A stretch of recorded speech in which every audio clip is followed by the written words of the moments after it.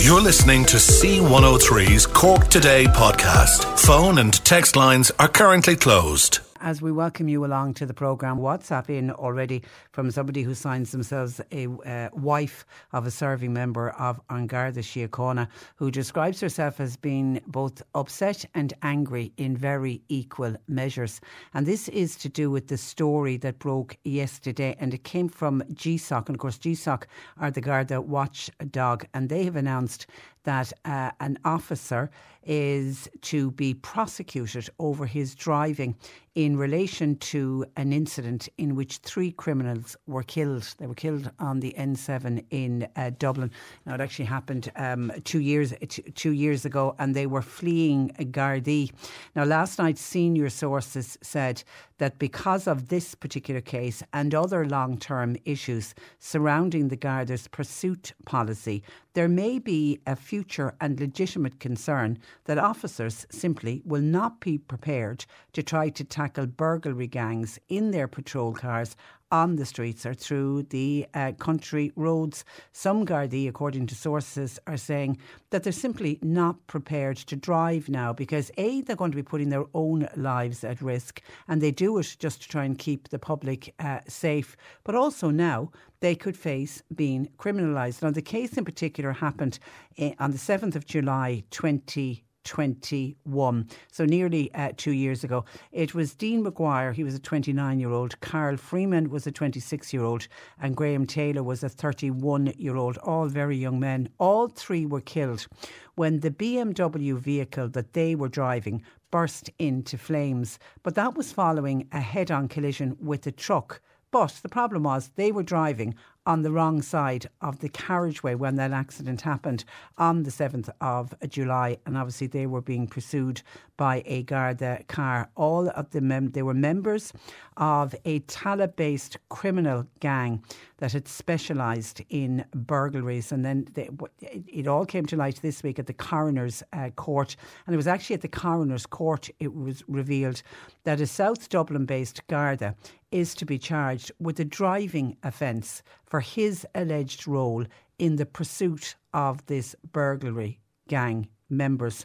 Now, we don't know yet the exact wording of the offence, but it looks like it is going to be some kind of a driving offence. The Garda Representative Association and also the Association of Garda Sergeants and Inspectors, they all came out yesterday and criticised the move, and they described it as extremely concerning. And this comes, I suppose, at a time as well when morale within An Garda Síochána, we know, is very low. We know we have a problem in retaining members of An Garda Síochána. Some people, as soon as they get to retirement age, they're gone. Others are deciding to leave the force. There's been a problem with trying to recruit people to join An Garda Síochána. There's been big recruitment drives. I mean, once upon a time, it was a really tough competition to get into An Garda Síochána, and there's certainly every single year there was more applicants than more places, and that's not the case now. It's getting tougher and tougher, and I think when we get cases like this, when cases like this start to get highlighted, I think it will stop some people and to say, oh, do I really want to go into a job where I think I'm doing the best that I can do, and I feel I'm doing my job to the best of my ability, and then lo and behold somebody looks at it and says, no, you're going to be prosecuted and you're going to face a prosecution. It is a tough one. Now we're going to have to wait to see what the DPP is charging this Garda with, and obviously we're going to have to hear more about the particular case, but I certainly can understand why that wife of the serving member of An Garda Síochána is commenting today, and I can understand why she is upset and angry at the same time. And I can also see it from the ordinary rank and file members of An Garda Síochána. They certainly will start to question if they are going out and they see and recognise a car that they know belongs to criminals and they decide to give chase. You know, will they stop? And of course, criminals are probably rubbing their hands with glee, saying, isn't this a great story for us? 0818 103 103. John Paul taking your calls. Now, I want to go straight to the phone lines because I want to join Paul Byrne, who is the Southern correspondent with Virgin Media News, because this is a story that I know Barry has been highlighting on our news this morning, and it's Gardaí investigating all the circumstances in relation to a man who's presented himself with gunshot wounds at Cork University Hospital, and it was earlier this morning. Paul Byrne joins me. Good morning to you, Paul. Good morning, Patricia. I suppose, firstly, do we know the condition of this man? My understanding is that he is critical but stable after he presented himself to CUH in the early hours of this morning. He somehow managed to make his way from Wilton Manor in Wilton, which is about 100 yards from Cork University Hospital. It's unclear whether he staggered across the road or drove himself there. There are mixed reports as to how he got to the hospital, but once he did get there, he collapsed and underwent surgery. And a very unusual sight, I imagine, at Cork University Hospital for somebody to present with a gunshot wound. Yeah, I mean, medics were completely shocked. You'll always have the ambulance crews turning up with an injured party. This time, however, this man in his 40s arrived at the doors of the accident and emergency, which incidentally are now part of a crime scene, and Gardaí are actually there at the moment carrying out a forensic examination of that area as well. But medics took care of the injured party. That man is in his 40s. He's from the north side of the city. And he collapsed, but he's been undergoing surgery. My understanding is that he received at least one gunshot wound to the stomach, and a number of spent cartridges were found at the scene once Gardaí made their way to the area. So he was obviously able to say where the shooting incident had happened. He was, and it's unclear whether he lives there or whether he was visiting there. All the circumstances are under investigation. That scene at Wilton Manor is currently sealed off. You have the usual Garda squad cars, you have forensic officers and the Garda tape, a vast area cordoned off there now at the moment. And lots of people waking up there this morning to find that Gardaí are on their doorstep in white suits and carrying out a detailed forensic examination. People obviously extremely shocked and distressed this morning to wake up to find that this has happened just outside their door. And when you say that the Accident and Emergency Department is also now a crime scene, is that open to the general public? Oh, it is open, but Okay. Obviously the area that he walked in will be forensically examined. Maybe there might be traces of perpetrator's DNA or anything like that. Okay. Any clues to the crime, they'll try to gather any clues, that they can. And the Gardaí now appealing for any witnesses? Yeah, as always, anybody who was around that area between 5 and 5:30 this morning, between 5:15 and 5:30 this morning, anybody who may have witnessed the man making his way to the CUH, who may have witnessed anything unusual in the area, they'll also be appealing to people who were in that area who may have dash cam footage to contact them. And, there's lots and lots of CCTV in the area, so there'll be hours and hours of footage to be harvested in the next couple of hours. And while it was the very early hours of the morning, you would have people out and about, shift workers, people commuting to work. There would be people around. Yeah, no matter what time of day or night, there's people always around Cork University Hospital. It's a very, very busy area, Wilton roundabout. So, I mean, somebody must have seen something. And again, Gardaí would be appealing to anyone who has come across anything unusual to make contact with them.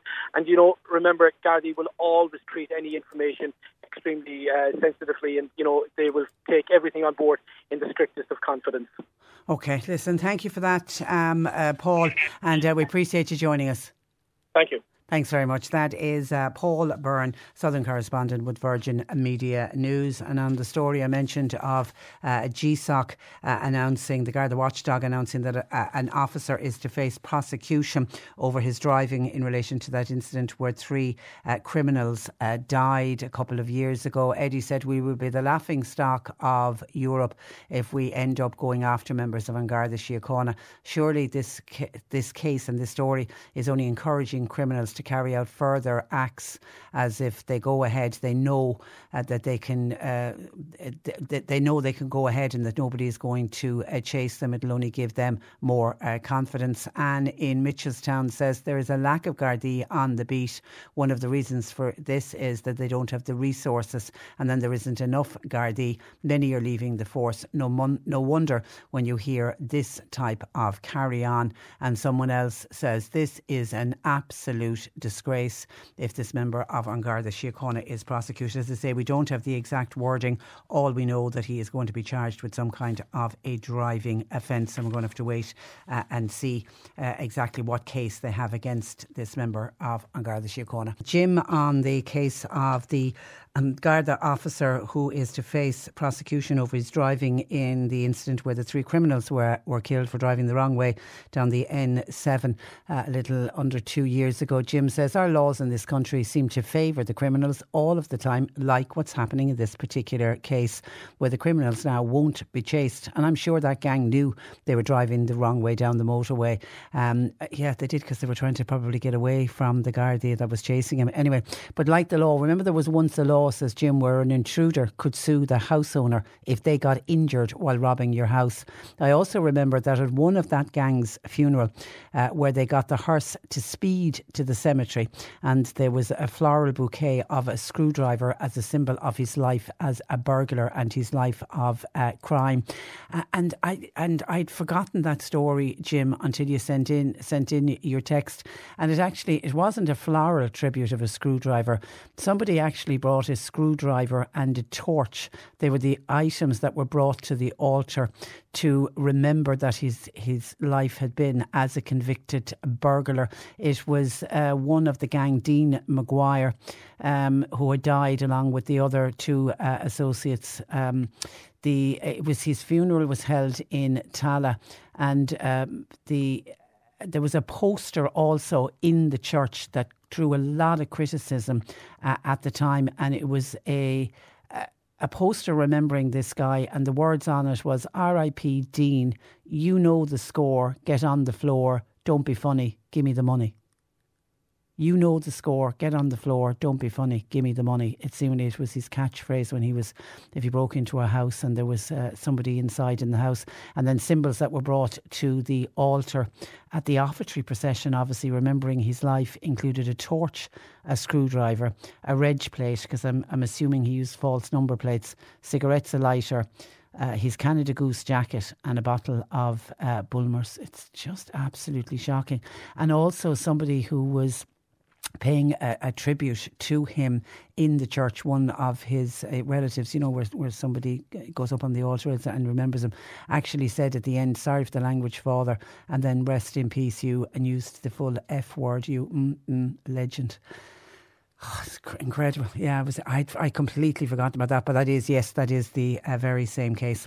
Anyway, let's wait and see what comes out. As of yet, even the member of the member of An Garda Síochána doesn't know the exact wording of what he's going to be charged with, except he's going to be charged with some kind of a driving offence.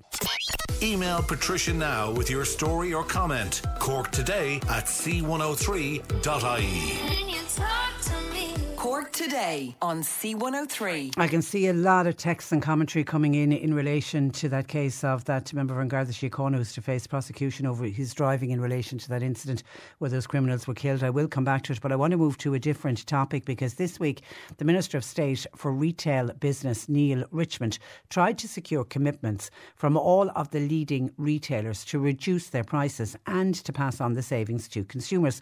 However, Galway chef and restaurateur JP McMahon says Irish people don't value food enough to pay a high price for it. And JP McMahon joins me this morning. Good morning to JP. Morning, how are you? I'm very well, thank you. Now, you're not going to be very popular on this one. Why do you believe Irish people, why don't we value our food? It's not that I don't think we don't want to pay a high price for it, but I don't think we like paying too much for food. And I think it's a very complex issue in relation to Ireland. But it seems since I wrote this article that a lot of people have got in touch all over the world. And I think now it's actually a problem. Someone in Canada actually was just chatting to them. And I think the problem is that our model for food is to produce loads and then sell it in the supermarket. And unfortunately, that's the way most of us encounter food, is the price of it in the supermarket. And when most of the time that price is low, I wouldn't say it's cheap all the time, but it's low. I mean, the supermarket model is to try and bring the customer in. And then we, I suppose, feel that's the price of food. So when we go out to a cafe or a restaurant and we're charged more, we imagine the food food is expensive because we're basing it on the supermarket. But I mean, the supermarket doesn't have the same model as the restaurant, and whether you have staff or insurance or energy or all these different things.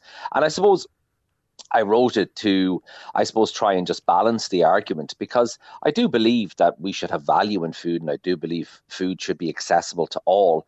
But I think sometimes the food industry is unfairly stigmatized, because we're asking things of the food industry that we don't ask other industries, whether that's the fashion industry or clothing, or like, we're not demanding clothing make less profit. We're demanding that food retailers make less profit. And I suppose my point was just, well, why is that? Why are we having this conversation about food now? Yeah, because I thought you made a really good argument on the price of smartphones, which are ridiculously expensive.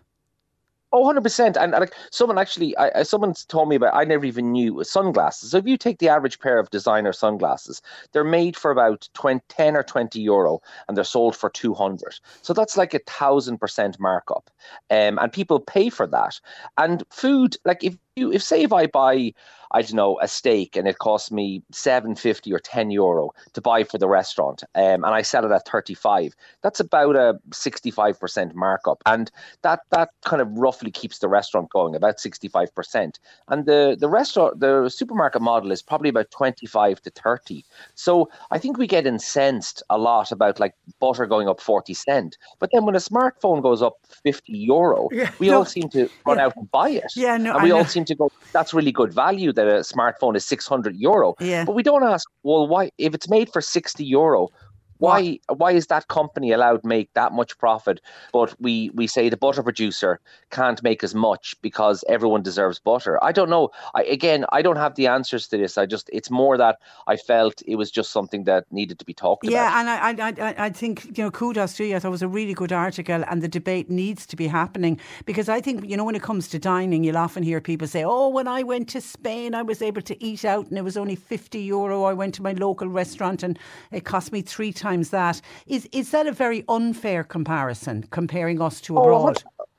Oh, 100%. Don't get me wrong. I love going to Spain and I love eating in Spain. And I wouldn't say it's cheap. I'd say it's less expensive than Ireland. But we have to remember, and I've had chefs that have gone to Spain to work in Spain, the Spanish wages are a half, if not a third, less than, or 2/3 less than Ireland. So an average chef could get 250 euro a week in Spain, and that chef could be making 500 to 600 euro a week in Ireland. So when you add that all up, of course, it's easy to go to a bar in Spain and have a few tapas, and of course their tax on alcohol is a lot less than ours.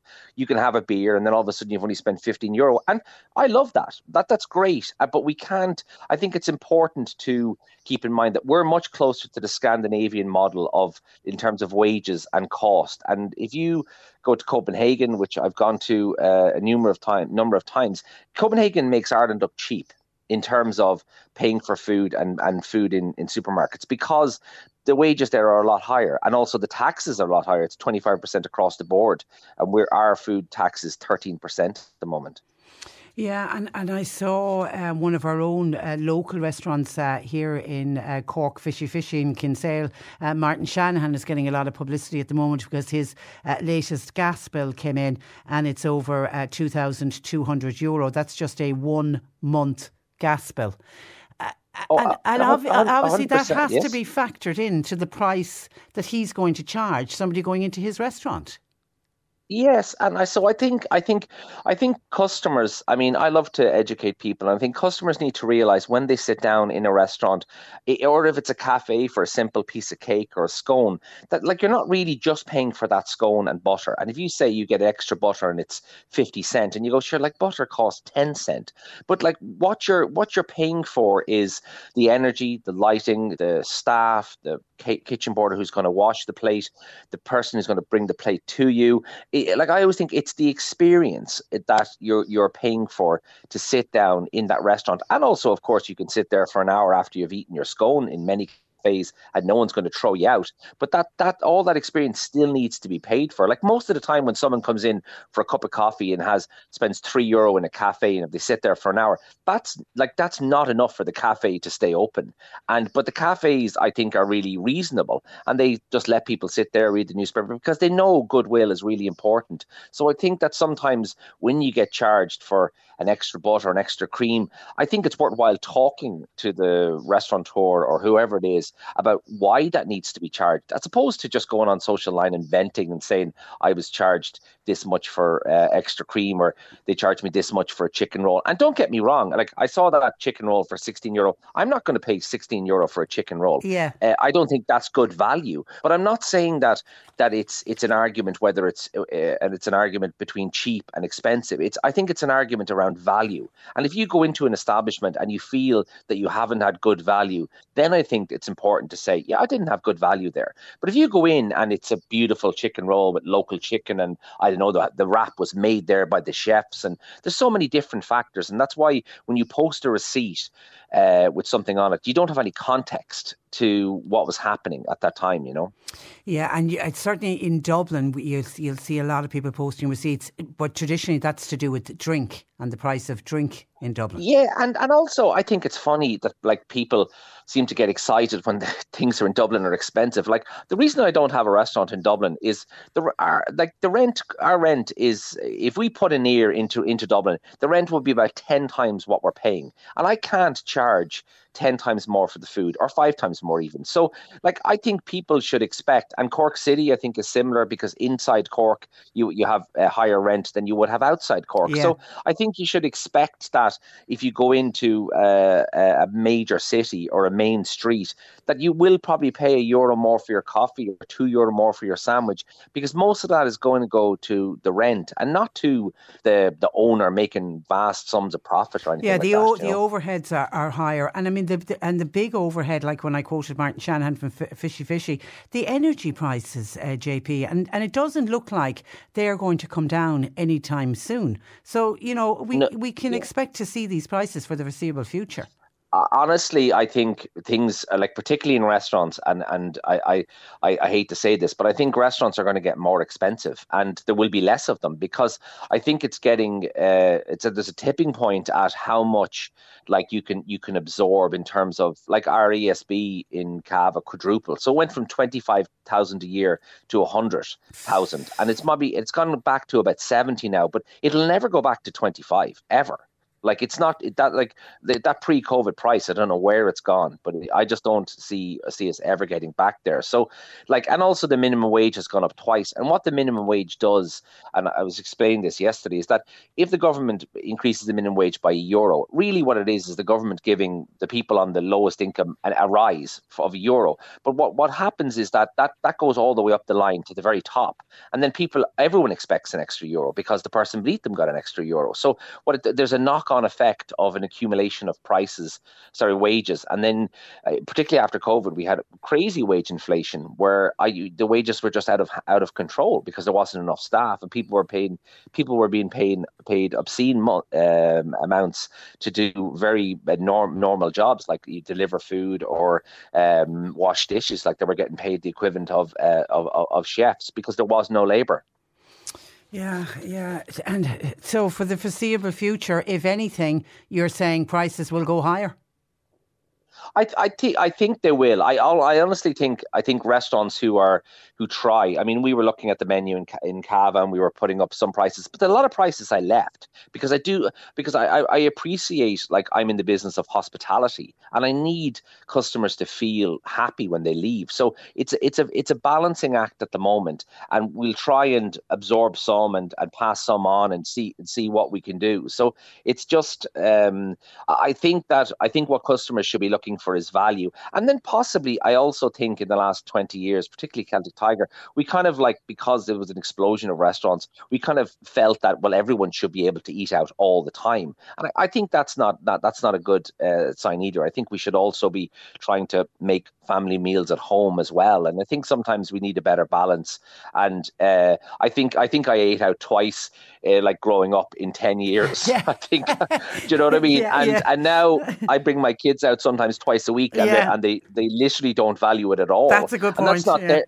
that's not their fault, you know. I think I went out on my communion on my birthday, something like and that. your confirmation then was the next And big my one. confirmation, and now the kids are like, sure, we want to go home. It's boring going eating out, and I'm going like, do you not see? Like, but I'm coming from a different perspective, you know. Okay, and are you looking forward to a busy tourist season in Galway this year, JP? Yeah, I hope so. I mean, as I said, I think the customers are there.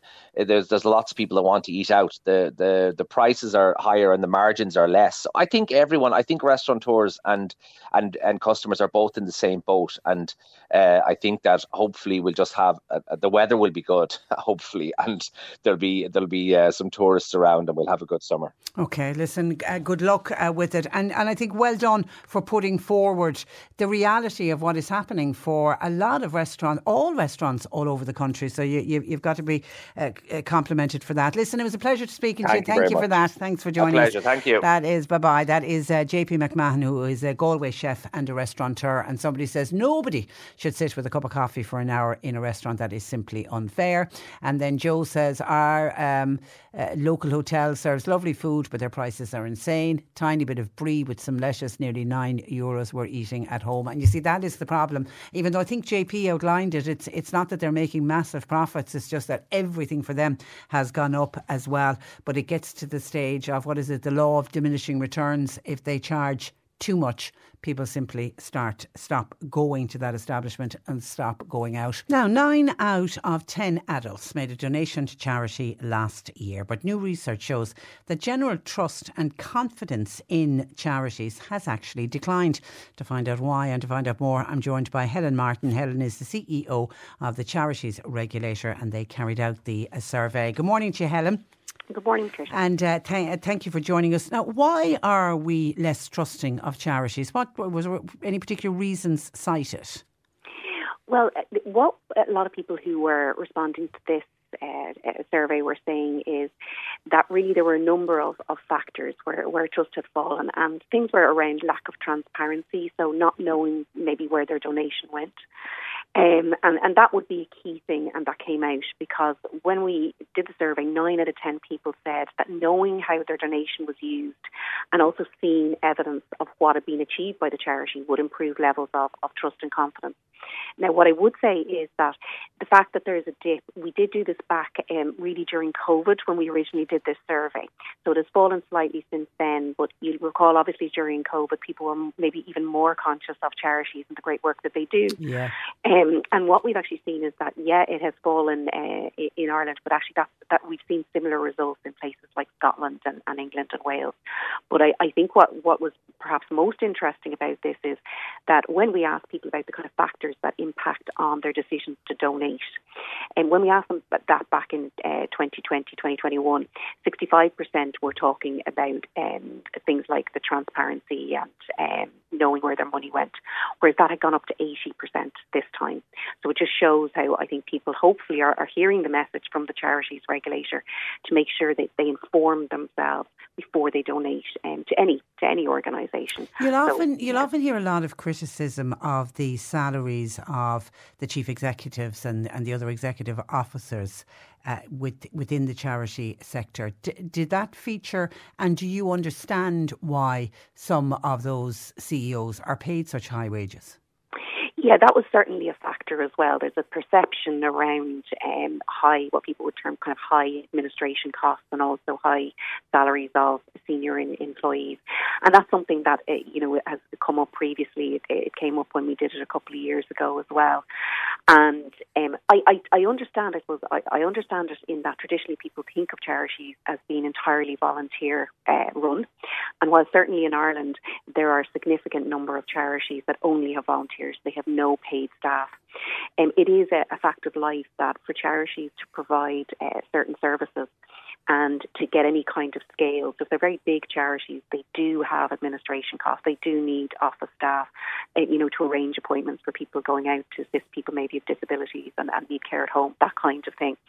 And similarly, if you're a massive charity, you've got significant funds, you're operating, across the world, you're going to require a senior management team. And charities are no different to any other kind of business. Or business, exactly, in that they are competing with the private sector for staff. So it is important that, obviously, in order to attract the staff, that they are paying competitively. Yeah. Now, what I would say is that you really have to look at each individual situation. Patricia, there is no general rule about what would be considered a high salary. Oh, that's too high. But all charities, regardless of their size, where they're spending money, like salaries, that constitutes a private benefit to the individual. They're getting a salary. It does have to be reasonable.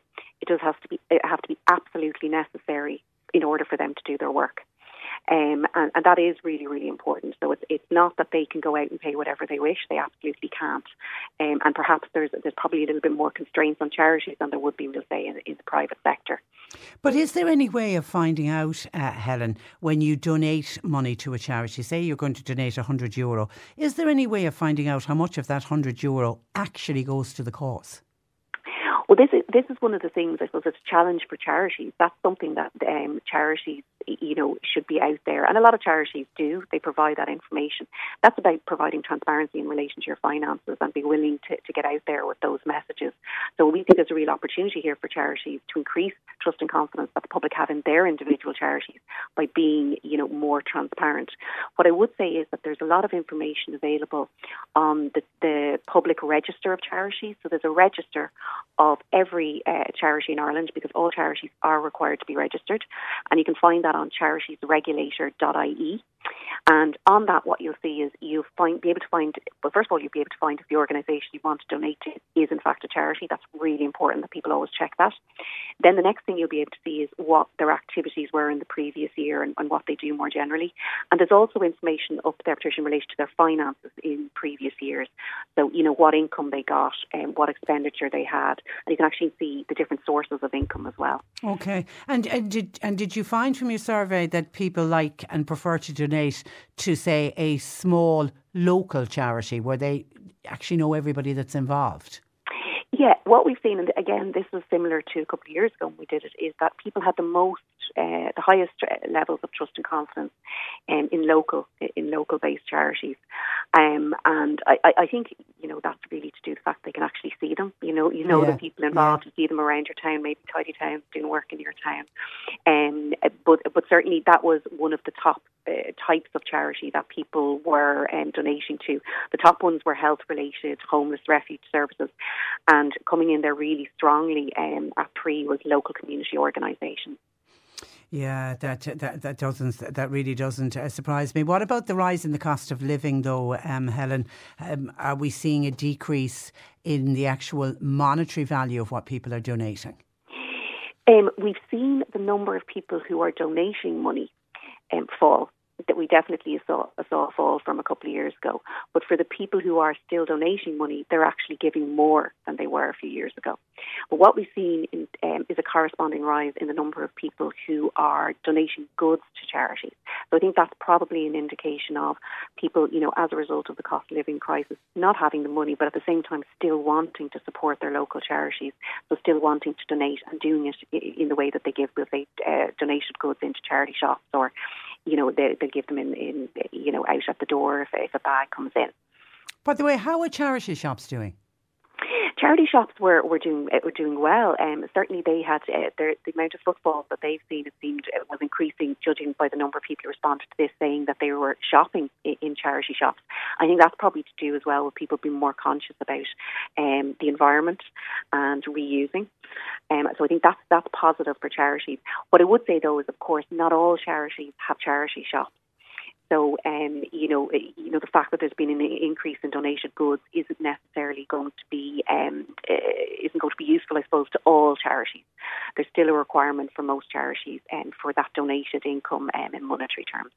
Yeah, and actually, when you mentioned door-to-door collections for charity shops, there was a time when we were constantly giving advice to people who were getting these stickers and these bags through the door, and we couldn't find out anything about the so-called charities that they were representing. You do need to be careful. I don't know if they've stopped or not.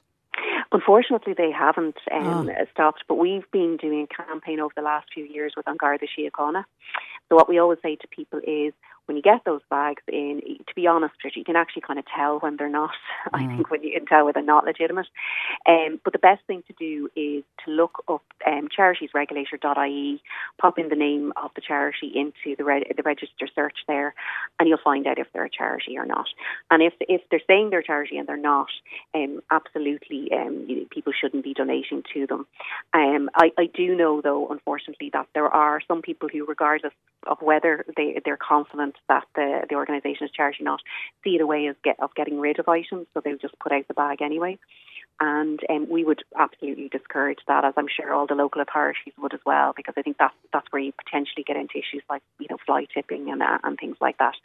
So if you intend to give your donated goods to a charity, there are charities who do those collections door to door, and will have those stickers in those bags, but just make sure that they are registered charities. Yeah, and I find, Chris, we've got so many fantastic charity shops here in Cork, and nearly all of them will take in your items, donate locally, because it's going to stay in the community as well. But your advice then is because all charities, you say, must be registered. Go on your website, and it's important to check who you're donating to. Absolutely. And it's the best way to make sure that if you're giving your hard-earned cash or donated goods or your time as a volunteer, that you're doing it with a registered charity. But with 9 out of 10 of us making a donation last year, we're still a generous nation, aren't we, Helen? Oh, we absolutely are, and we see this all of the time, even in response to different international crises, even during COVID, during the Ukraine war, we've seen, Irish people are always really, really generous. And really what we'd like to say to people is, obviously keep that up, but make sure that your donations are going where they're needed by checking the register. And also, charities themselves have good information on their websites and available to people. And, don't be afraid to ask a charity that you're interested in and that you want to donate to for further information. Charities should be fully transparent, and they're accountable to the public. That's where they get their money from. And they shouldn't be afraid to answer any questions that any member of the public might have. Okay, and your website is? charitiesregulator.ie. charitiesregulator.ie. Helen, it was a pleasure talking to you. Thank you for that, and thanks for joining us. Thank you. Good morning to you. That is Helen Martin, who is the CEO of the Charities Regulator. As I say, we are still a generous nation. We have never really lost that, have we? Even in hard times, we'll always find a little to try to help somebody else out, or somebody who we perceive is not doing as well as we are. Thank you to somebody who sent me in a WhatsApp to point out that on this day, the 12th of May, 17 years ago, Mallow Sugar Factory ceased producing sugar. Every week, says this texter, we now see the British sugar tankers importing sugar into Ireland. Now, Bord Namona are to stop manufacturing peat briquettes, and guess what? We're importing peat briquettes from Germany. Do we ever learn? No is the simple answer. OK, somebody responding to JP McMahon, the Galway restaurateur and chef that I spoke with in the last hour. Somebody saying, wasn't he a fabulous communicator? I actually thought he was as well. And actually, if you go online and see the article, I think he initially wrote it earlier this week. I think it was in the Irish Times. It's got picked up by other news outlets since. It just made a lot of sense. And, it made a lot of explanation as to why, when you go out for a meal, why everything has got so expensive. It's to do with the overheads and the cost of doing business in this country. Anyway, this is from a West Cork listener. He's a fabulous communicator. I do think that we simply do not appreciate the super quality of our food products in this country. Food is about a lot more than cost. Just wait until all the Irish vegetable growers are forced out of business. What about beef, fish and dairy industries? Food security should be more important than an extra 40 cent that we're saving this week on our butter. That's from a West Cork listener. While Tim reckons while the price of food has increased, he reckons the quality hasn't improved. If anything, it's actually deteriorating. Has anybody else noticed that? 0818 103 103. And then a huge amount of commentary to do with the story that I started the programme with on this member of An Garda Síochána. who is to face prosecution for driving while giving chase to three criminals, three burglars, three well-known burglars in Dublin. They were part of the Tala gang, I think they were known as, and they were known, they specialised in burglaries, so much so that at the funeral of one of these guys, they actually brought up a screwdriver and a torch as a symbol of the type of work that he was involved with. Really, really bizarre thing to happen at a funeral. Anyway, a lot of people very upset on behalf of this member of An Garda Síochána, and we don't have any names or any details or age or anything or rank. I'm assuming he's a rank and file member, but we don't know yet. Anyway, Donny says, no way in the world that any judge will convict a member of An Garda Síochána. If a Garda cannot give chase, how does justice prevail? Many Gardaí, remember, risk their lives while out there giving chase. Donny was a former police officer in England. He was based out of Luton, and he said back when he was a member of the police force in England, if they were giving chase, they'd have to radio through. They'd be given clearance, and then once they were given clearance from control, off they could go, and they could break any speed limit to chase, and they were obviously covered. I don't know if something similar happens here or not, or if the Gardaí just see something and respond immediately. I just don't know. Michael is in Mallow, says, I know that the three guys were up to no good, but if the Gardaí was doing nothing wrong, then he really has nothing to worry about, because are we saying today that the Gardaí above the law? Are we looking to be more like America, where the police seem to get immunity from prosecution for killing people? And that's from Michael in Mallow. Well, nobody wants to see the model of the police force in America for sure, because we've had very high profile cases. But you're wrong in saying that the cops in America get immunity from prosecution for killing people. We've seen very high profile cases where members of the police force have and rightly gone to jail for what they've done. So I think you're wrong on that one. But yes, I also accept your point that if he's done nothing wrong, but I think it's the whole thing of bringing him to court that people are most upset about. Somebody said, Patricia, that member for An Garda Síochána should be awarded a medal for bravery for trying to chase down those criminals. He shouldn't be charged. Somebody else says it's the DPP needs to be reviewed. Please recall the recent high-profile murder case where the accused was found not guilty. The Gardaí knew that a murder charge wasn't going to work, but the DPP still went ahead with the case. And then we have this case with the Garda just out doing his job, ending up heading before the courts. The DPP's office and GSOC needs to be overhauled, and they need to be given a dose of reality. Someone else says, can you imagine the scramble in the legal profession for compensation cases if this Garda is convicted? It's an absolute disgrace. The DPP needs to wake up, as does the TDs. Patricia, this is a joke. It wouldn't happen in any other country, said somebody else. Only here. It's a medal that Garda should be getting for bravery and dedication in his job. While somebody else says, so did the Garda have the advanced driving course or ESDS training? If not, then there's likely a case to be answered. I simply don't know the answer, and I still don't know only that he's been charged with a driving offence.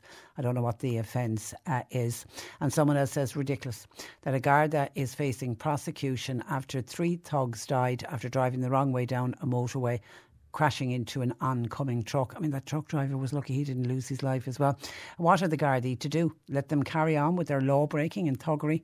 The Gardaí in question should be awarded, not prosecuted, and that seems to be the theme of what we are getting in today. And actually, we've just spotted that Stephen Breen of the Irish Sun is tweeting that a GoFundMe page has been set up to support the guard who's charged over the car crash. And according to Stephen Breen, now this was in the last half an hour, over 17,000 has already been raised, and it's been raised to go towards the guard's legal fees. Because if he does end up in court, there could be very high legal fees, which is something I hadn't thought about.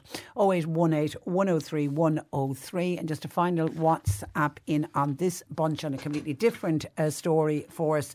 Listener says, yesterday I was standing outside a local shop. It was in a North Cork town. I'm not going to name towns or anything in this because I don't want the woman to be identified. Anyway, there was a woman in a wheelchair, and she was a bit upset. So I went over and I said to her, are you okay? Can I help you in any way?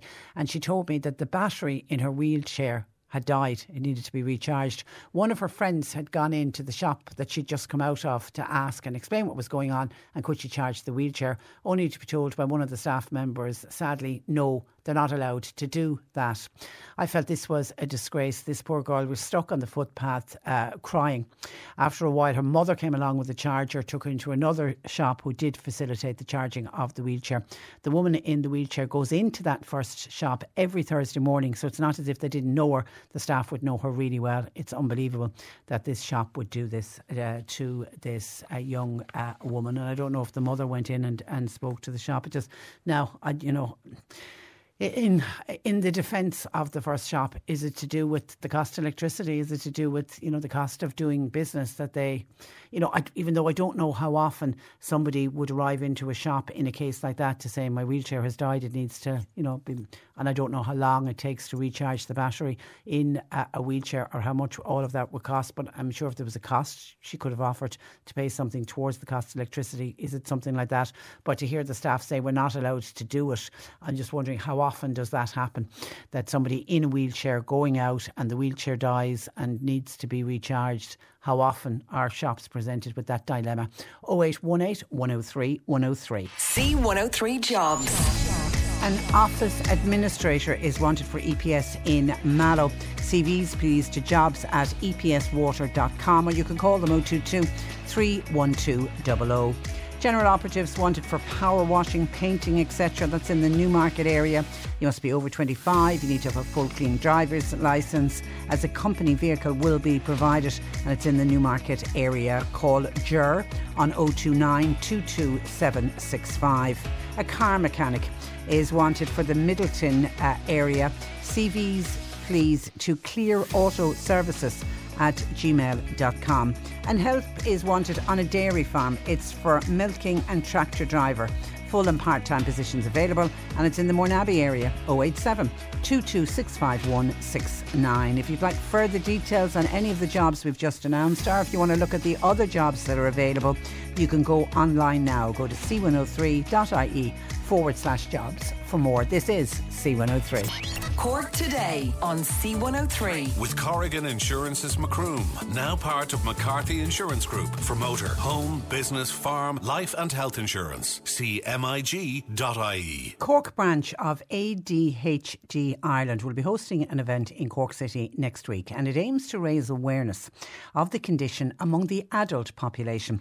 To discuss living and working with ADHD, I'm joined by Martin Finn. Now, Martin is the Service Development Manager with the Cork branch of ADH Ireland, and I'm also joined by broadcaster, podcaster and well-known mental health advocate Keith Walsh, who was diagnosed at the age of 49, and he's going to be the keynote speaker. Gentlemen, good morning to you both.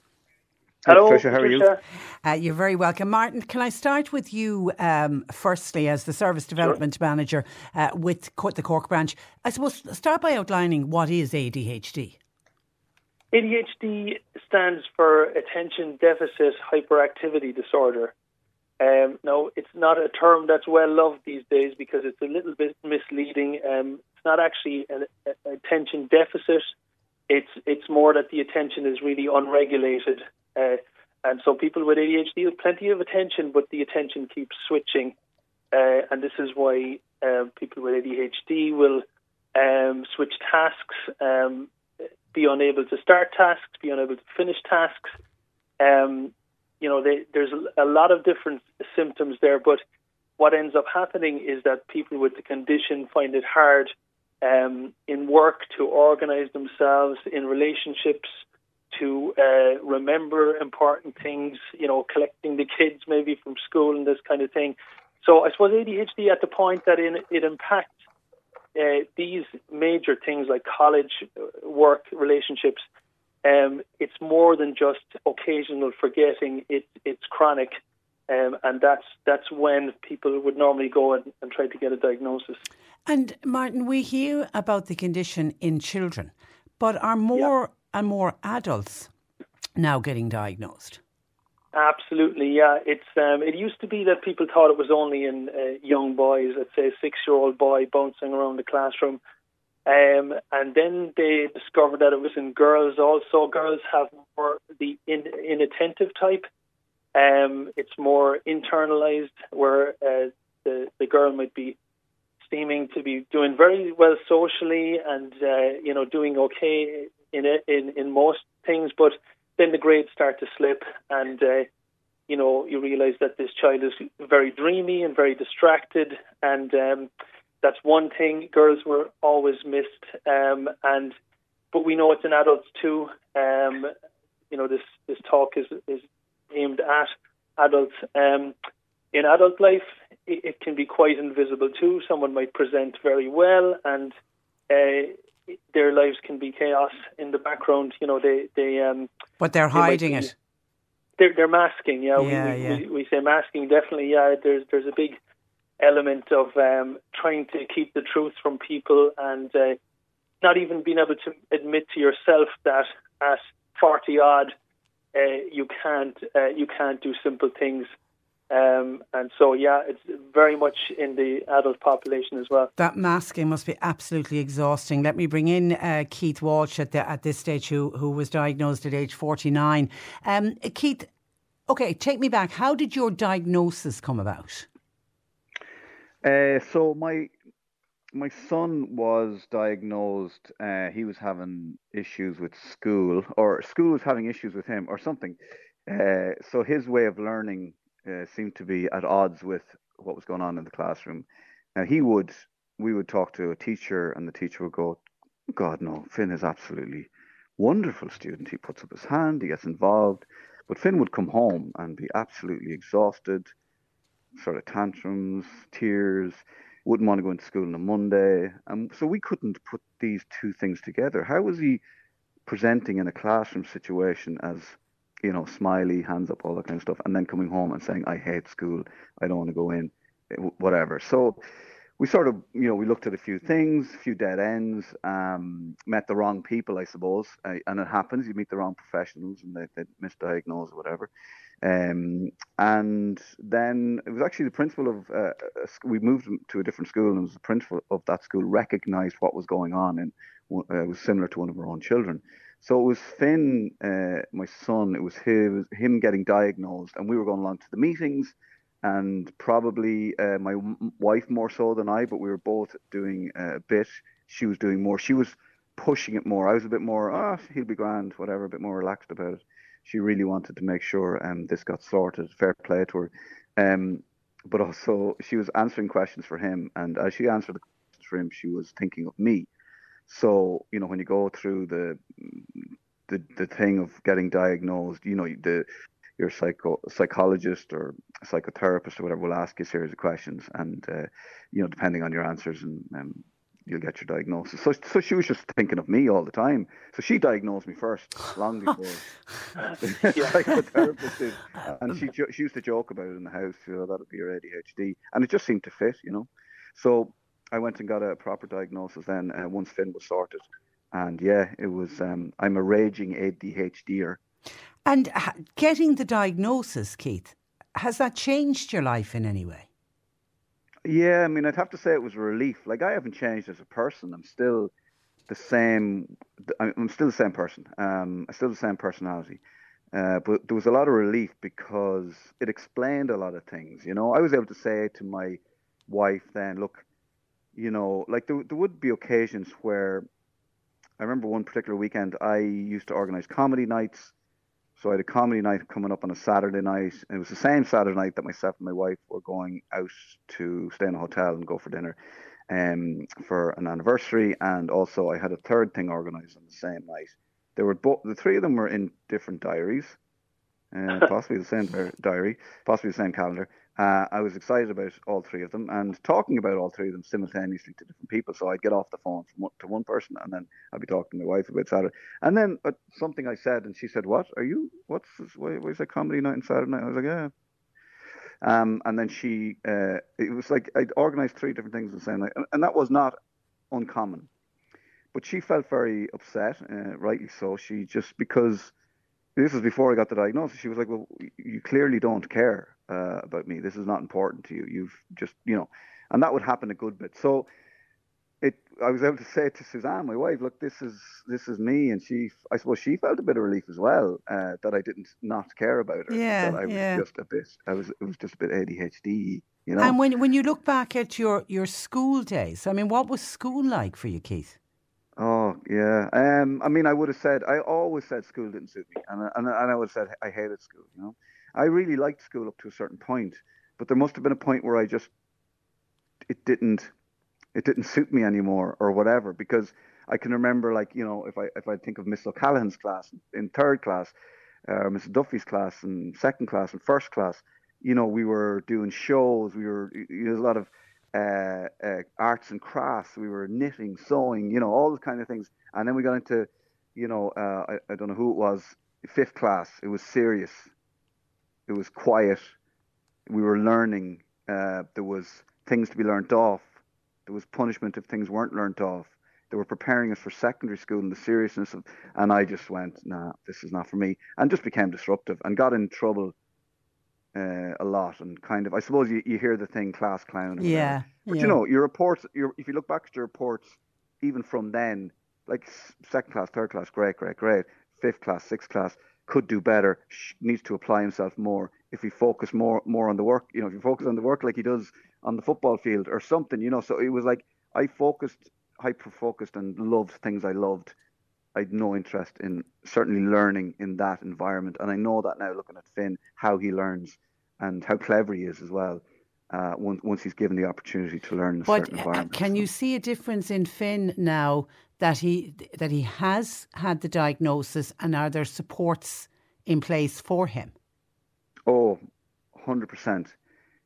He had no interest in... He would go in and sit down and test and just say, I can't do it. He wouldn't even read it. And he would be convinced that he couldn't do it. And possibly he couldn't do it because I suppose we learned that when it was being taught in the classroom, he couldn't focus enough, or he couldn't write down his homework, or there was too much going on. Whatever way his head was going, he couldn't focus on what was being said and what he needed to learn. He couldn't grasp the bit he needed to learn. As a person with a very deep voice, I'm hired all the time for advertising campaigns. But a deep voice doesn't sell B2B, and advertising on the wrong platform doesn't sell B2B either. That's why if you're a B2B marketer, you should use LinkedIn ads. LinkedIn has the targeting capabilities to help you reach the world's largest professional audience. That's right, over 70 million decision makers all in one place. All the big wigs, then medium wigs, also small wigs who are on the path to becoming big wigs. Okay, that's enough about wigs. LinkedIn ads allows you to focus on getting your B2B message to the right people. So, does that mean you should use ads on LinkedIn instead of hiring me, the man with the deepest voice in the world? Yes. Yes, it does. Get started today and see why LinkedIn is the place to be to be. We'll even give you a $100 credit on your next campaign. Go to linkedin.com/results to claim your credit. That's linkedin.com/results. Terms and conditions apply. So he started then, once he got the supports, he starts going in. So he doesn't do Irish anymore. He doesn't do German anymore. So during those classes, he goes in and does maths one-on-one with somebody. So he's doing honours maths and he's getting 100%. Brilliant. Whereas he wasn't even getting a percent before. He's well able. And I was like, what maths? He said, I got 100%. And I'm like, that's amazing. What was the... So I don't know what. It's like, what maths are you doing? The way, like, it's, is it fractions or whatever? Are the theorems? Exactly. Yeah, or whatever you're doing. He said, I don't know. I just know. Once I look at it, I know what I should do. And is a different language, is that an issue for somebody with ADHD taking on an extra language? I think it can be. I'd imagine, like, what I loved about Irish, where I learned Irish best was when I went to the Gaeltacht as a young lad. So I learned through speaking with people. Spoken word, Yeah, and I didn't do well in comprehension or learning in a classroom or learning the verbs or learning whatever, and the same with French, But if I spent time in a place, I would learn. You'd pick it up, yeah. He would be the same, and it's just not worth his time to kind of spend that extra time on trying to grasp a language. It would just be too much. But he would, eventually, or if he lived in the country. And Martin, is Keith's story very typical as an adult, that it's only when a child gets diagnosed that they are, in Keith's case, his lovely wife's spots? Yeah. You're the very same. Is that very common?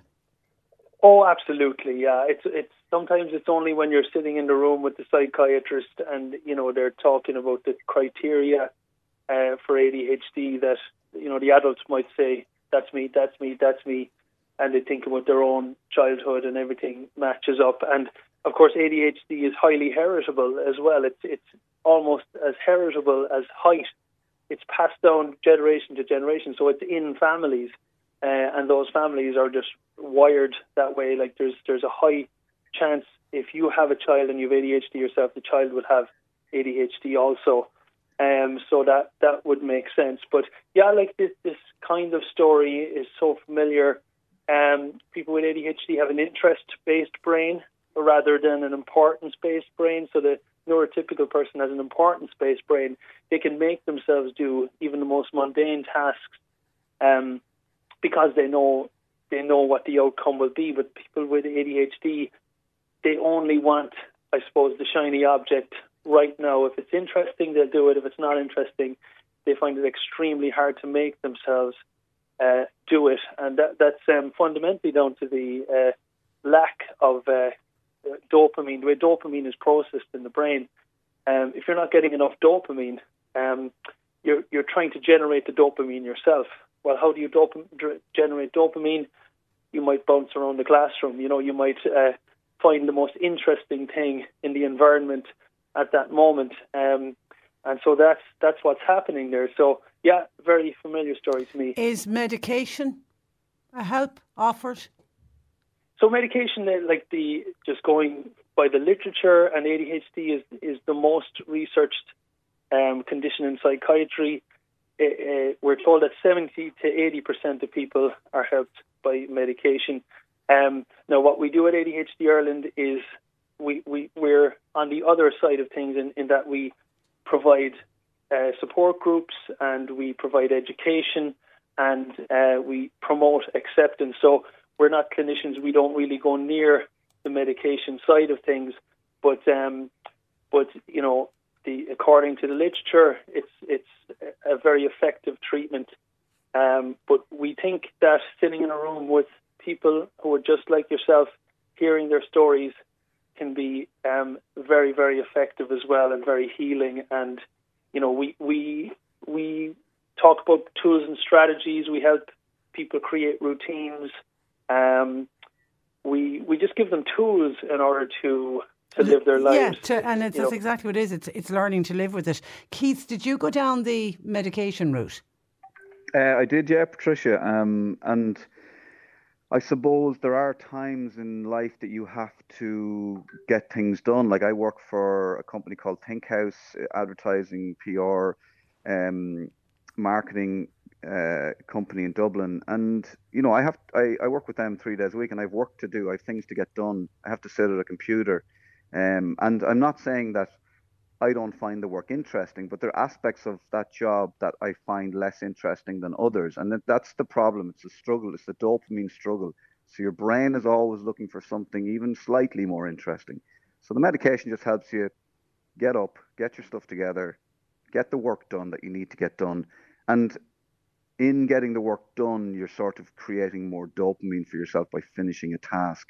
So the medication isn't necessarily, it helps you get to a point that you can finish stuff, and then the finishing of the work kind of gets its own accolades and all that kind of stuff. So I find it extremely helpful. Also, taking the medication allows me to do the work I need to do.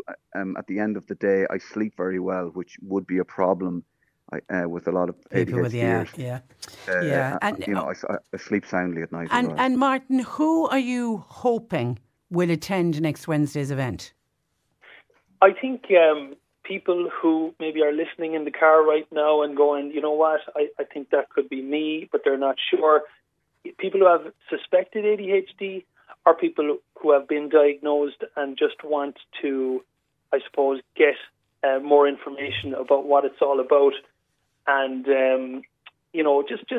I want people to realise that it's a very common thing at 5% of the population, that there are treatments for it, and that just, meeting people like yourself, meeting your own tribe can be really, really helpful and life-changing. So yeah, I think just if you're curious and if you just if you just want to find out more about it, this is Come a along. perfect talk for you. And it's on next Wednesday night, 7:30 in St. Peter's on North Main Street in the city. And Keith, who we've been speaking to, is one of the guest speakers. Listen, we wish you both luck with it. And Keith, thank you for your honesty in talking about it as well. It's been a real pleasure. Thanks, Patricia. Thank you. Thanks, Patricia. Radio. Thank you. Bye. Good morning to you. The grand final of the Eurovision Song Contest for 2023 will be held tomorrow night in the Liverpool Arena, where, unfortunately, we now know Ireland will not be represented. But the show must go on, and our Eurovision correspondent is Johnny O'Mahony, who once again joins me. Good morning to you, Johnny. Good morning, Patricia. And you're very welcome. Now, we had semi-final number 2 last night. Certainly as good as the first, and I know I was texting Johnny before, during and after. The BBC certainly are doing it well, aren't they? They have done a fantastic job, and whoever will be taking over from Sunday has a big job, tough act to follow, and and not only from what we see on television, the whole surroundings in Liverpool and their whole organisation and their I suppose they've made it such a local event, and for anyone in Liverpool that you could witness that. It's just the whole city. Eurovision is on, and they've really gone all out and made it a big festival, I suppose, and party week, party fortnight, I suppose, for many. So yeah, they've done a great job. The show production has been outstanding, very professional, very slick.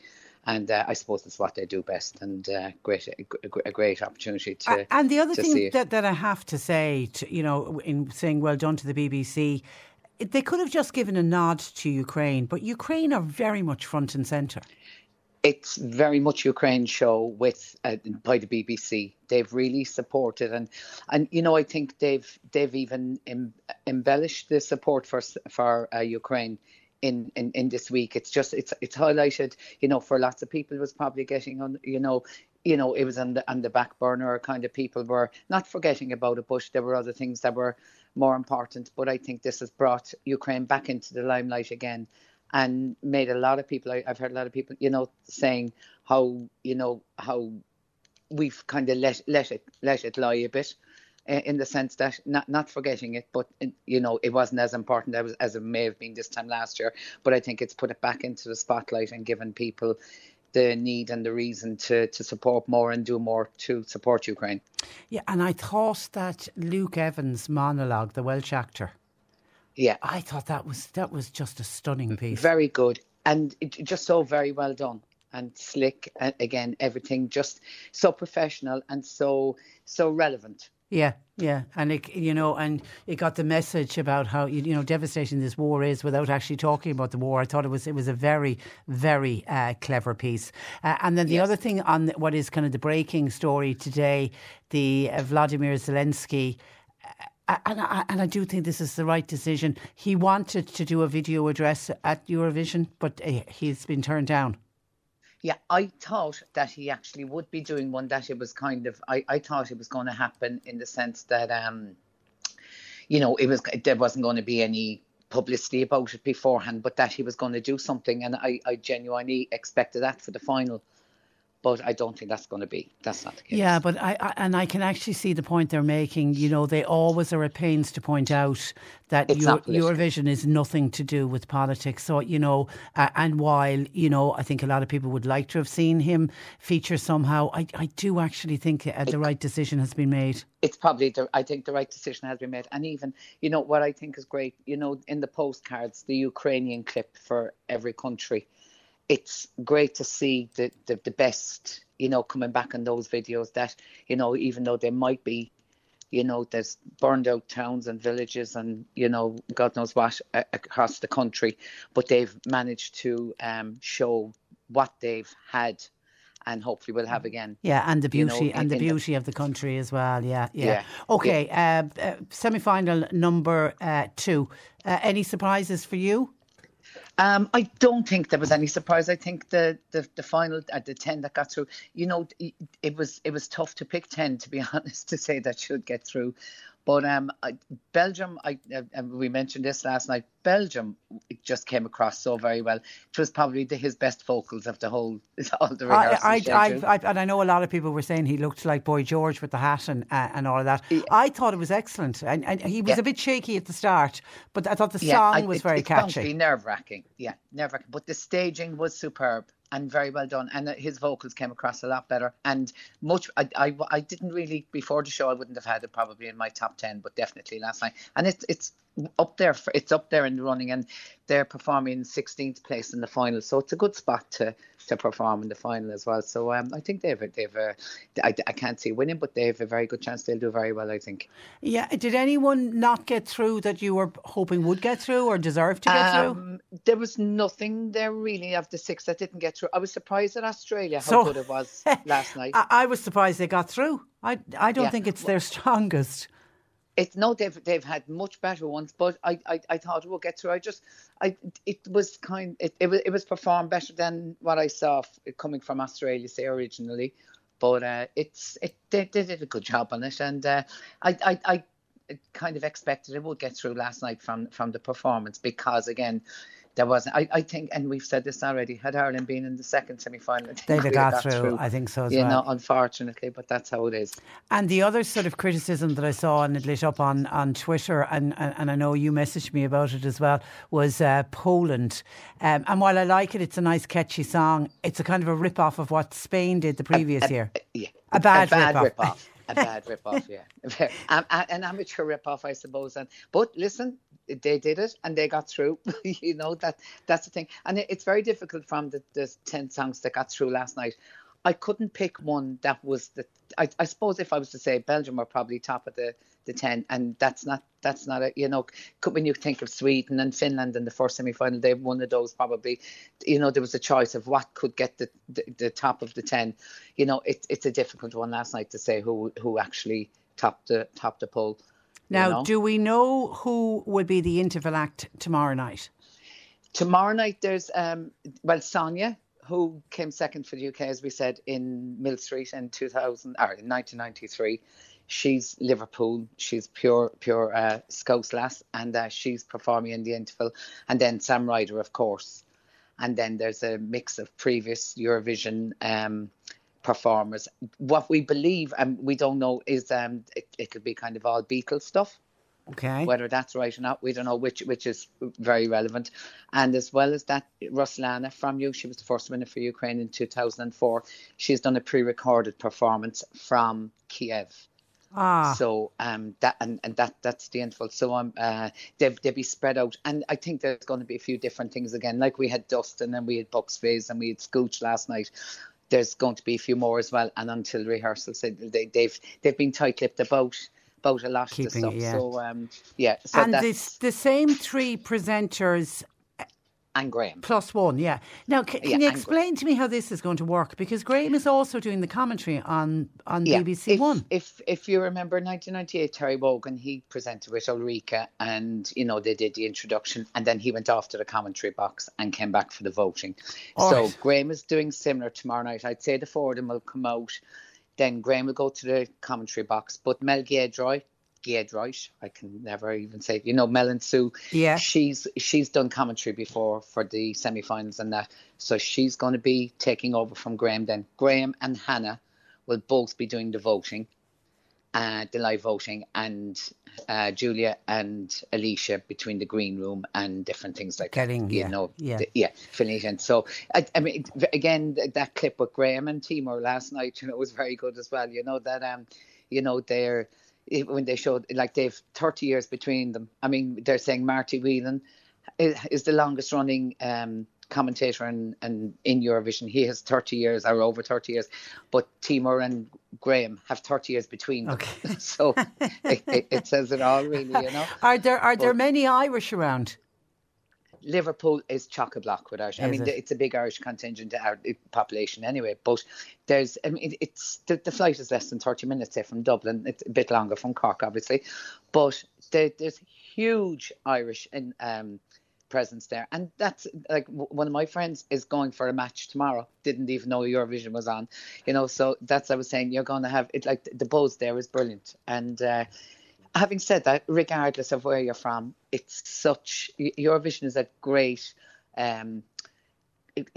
there's a great party atmosphere. It's like a town festival, a summer festival or something, and everywhere you go, it's Eurovision. So yeah, there's a big Irish crowd there, and it is what Eurovision is all about. The running order tomorrow night, Austria are opening the show, so that's a great opener. Yeah, it's a good song. And by the way, I'm still trying to get my head around that you actually have a friend who's not into the Eurovision. Believe you me, there's very few are. And somebody they didn't even know Eurovision was on in Liverpool. I know. And somebody's asking, could you ask Johnny, are we allowed to vote tomorrow night, as in Ireland? Yeah, that's right, yeah. And I don't know who's calling in the votes for Ireland, but I know Catherine Tate, the comedian, is calling them in for the UK. And what people are hoping that she'll be doing it in the Nan, guys. That would be fantastic. That would be fantastic. So we don't know. It remains to be seen. Big news out this morning as well is that Luxembourg are returning next year for the first time. The last time they performed was in Mill Street in 1993, and they're returning to Eurovision in 2024. And do we know why they've... Why? No idea. I think why they dropped out for 30 years. No, it's all down to the personnel in each broadcaster, really. I think that, they said, right, we're not doing Eurovision, or, we, for whatever reason. But like Eurovision have 5 wins under their belt, So yeah. Even though it's 40 years since their last win, they're nearly as bad as us. Yeah, exactly. Yeah, okay, but they're back. Okay, I want you to call your top 3, please. My top 3, I'm going to go Finland, in no particular order. Finland, I think Italy, and what was the other one? Finland, Italy, and France. And France. Okay, all right. Yeah. Okay, so they're in your top 3. And is there one that you'd like to win but you feel won't win? You know the way. I mean, I'm a big fan of. I'd love to see Belgium do it, but I just don't think they will. I don't. If there's anyone like Israel is going to be up there as well, I think. If there's one I'd like to win, I'd like France to win. I'd like France to win because I just think it's good. They've put a lot into it and they've gone out of their way to be successful in the last few years. They've really got their act together. But I just think France have been there for so long and they've pushed and they just a couple of years ago they came second and they've done well. And we were saying Olympics in Paris next year. It'd be great to be Paris again for Eurovision, but we don't know. I think France, but I think Finland, the one like Sweden, while it's very good in one sense, I don't want it to win because I don't think they've had better that should have won previously. Okay, so for that reason. I can see like everyone has their favourites. Somebody's saying Croatia. It's got to be Croatia. Well, funny thing, Croatia. Is that the guy in the underpants? Is that the guys in their underpants? The underpants. Yeah. Oh, jeez. They're singing in second last place, and they're just before the UK, and the UK are in last position tomorrow. And they're saying like, why did they put Croatia before UK? Is it to make UK stand out, or is it just going to because the UK is going to bomb? Conspiracy theories that it's very best. Listen, enjoy tomorrow night. That's what it's all about. And as always, pleasure to have you on the programme, Johnny. Thank you for that. And thanks a million. Take care. Thanks for joining us. And actually, I never have enough time with Johnny. He sent me on fantastic photographs from the Euro Club, and it just made me want to be in Liverpool, surrounded by nothing but Eurovision. 0818 103 103.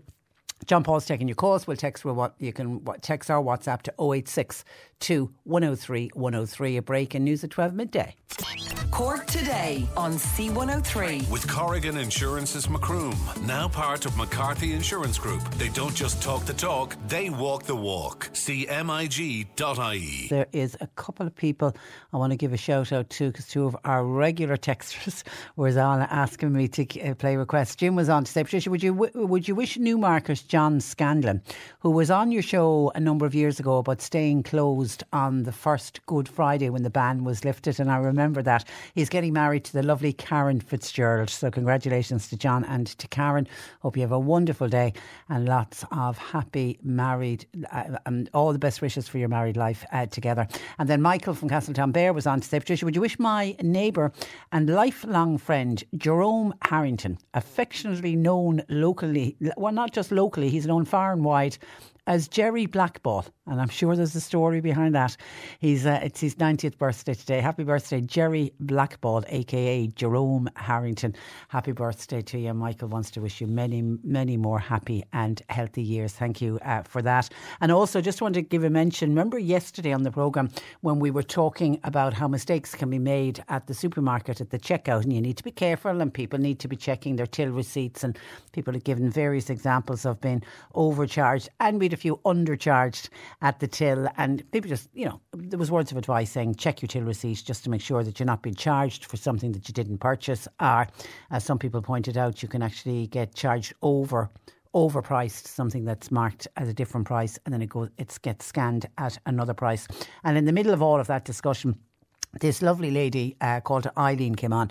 She works at Tesco in Mahon Point, and she is a checkout operator in Tesco, and she was just lovely, and she was explaining all about it, and she just came across as such a nice person. And I was thinking, and I said it to her, a joy, I'd say, to go into. Well, Lillian and her friend contacted us following my chat with Eileen to say that they do their shopping in Tesco in Mahon Point every Thursday morning. They're the early birds, and they meet Eileen there most Thursdays, and she's just a treasure.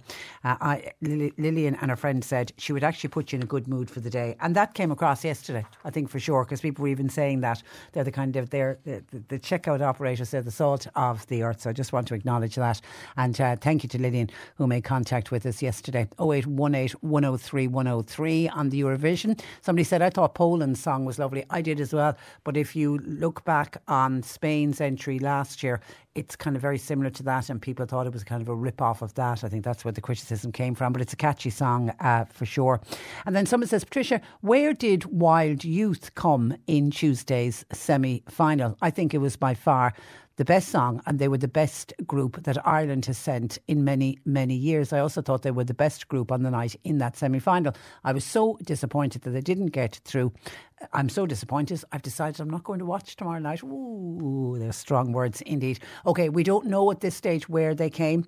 There was 15 songs. It's possible that they came 11th. They might have only missed out by a point or two. It's also possible they came last and came 15th. We won't know the placings of both semi-finals until after the song contest tomorrow night. You can go online, and I'll go online and I'll check it, and I'll let you know on Monday. But we can't find out until then. They wait for the Eurovision Song Contest to end completely, and then they release the full results of both the semi-finals, so people are able to see where the votes came from, and also they're able to see where they actually came. 0818 103 103. Hi Patricia, I agree with so many people who have contacted you today who are opposing the charges against the member for An Garda Síochána who was protecting us, the law-abiding citizens of this country. It's shocking that a protector of the law is being charged for protecting the law. I wouldn't normally suggest such a thing, but we should take to the streets in a mass protest to stand up for those who risk their lives to take care of us. I'm so sorry for that poor Garda and his family, and I call on the powers that be to stop this appalling miscarriage of justice and to do it before night falls today. And somebody else is saying, where's the link for the GoFundMe? I'll ask John Paul if he can find that for us. This was Stephen Breen in the Irish Sun tweeting that earlier this morning a GoFundMe page has been set up to try to support the Guard. And when John Paul put it through to me, which was an hour and a half ago, it was at 17,000. So we'll see if we can find out where it's gone to now and what is the name of that GoFundMe page, and I'll give it to you. And then just staying on Gardaí, but this is on a slightly different issue. Michael says, Patricia, I'm just wondering, have you seen today's paper about the Garda calls are now being centralised to a control centre in the city? Is this all calls or just emergency calls?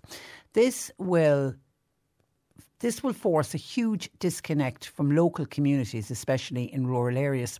Surely in policing, local knowledge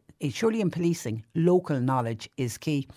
Add this to the minuscule presence in rural stations. This really isn't good for communities, says Michael. This is a front page story that's making the Examiner today under the title "Trust in Gardaí Eroded by the New Call System." It's Liz Dunphy is writing about it. And Michael is right. The centralisation of Garda calls to a regional control centre it has left some communities feeling detached from their local station, and it's led to claims that trust is now being eroded within members of the force. OK, it's a new centralised phone system, and it reroutes all calls in County Cork away from the local station to a regional control centre, and the regional control centre is in Anglesey Street in the city.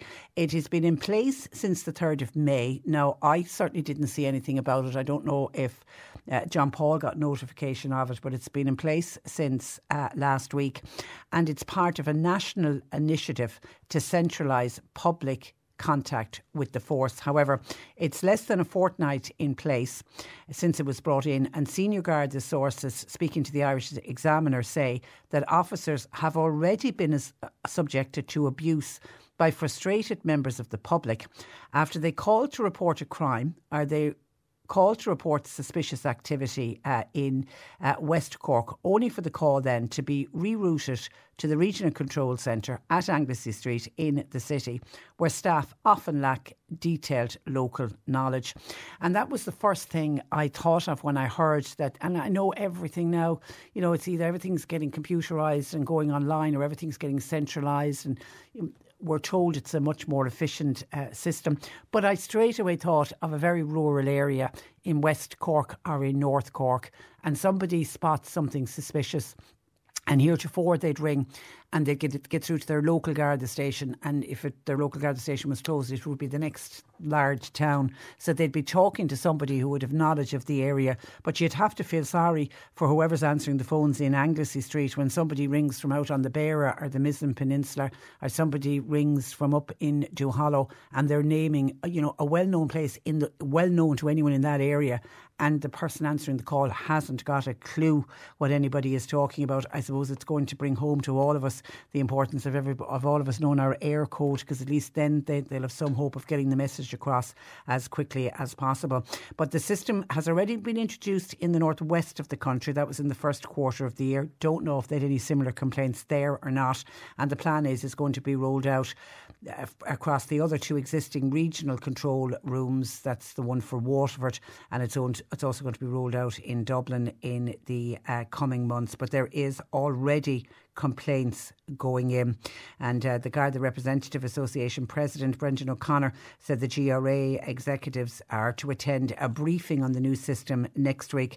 And while the GRA has always called for better technology, he warned it could also compromise that personal touch that defines Irish policing. He says some feedback from their members already has indicated a frustration expressed by members of the public who no longer speak to a local Garda, but instead are dispatched through the control room a long way away, where they speak to somebody who has no knowledge of the geography, no knowledge of the location of where they are talking about. However, the Examiner says a Garda working in one of the 4 regional control rooms says the system needs time to bed in, and the person working on it says there's always some resistance when we bring in something new, but it's just going the same way as the ambulance and the fire service. It's new.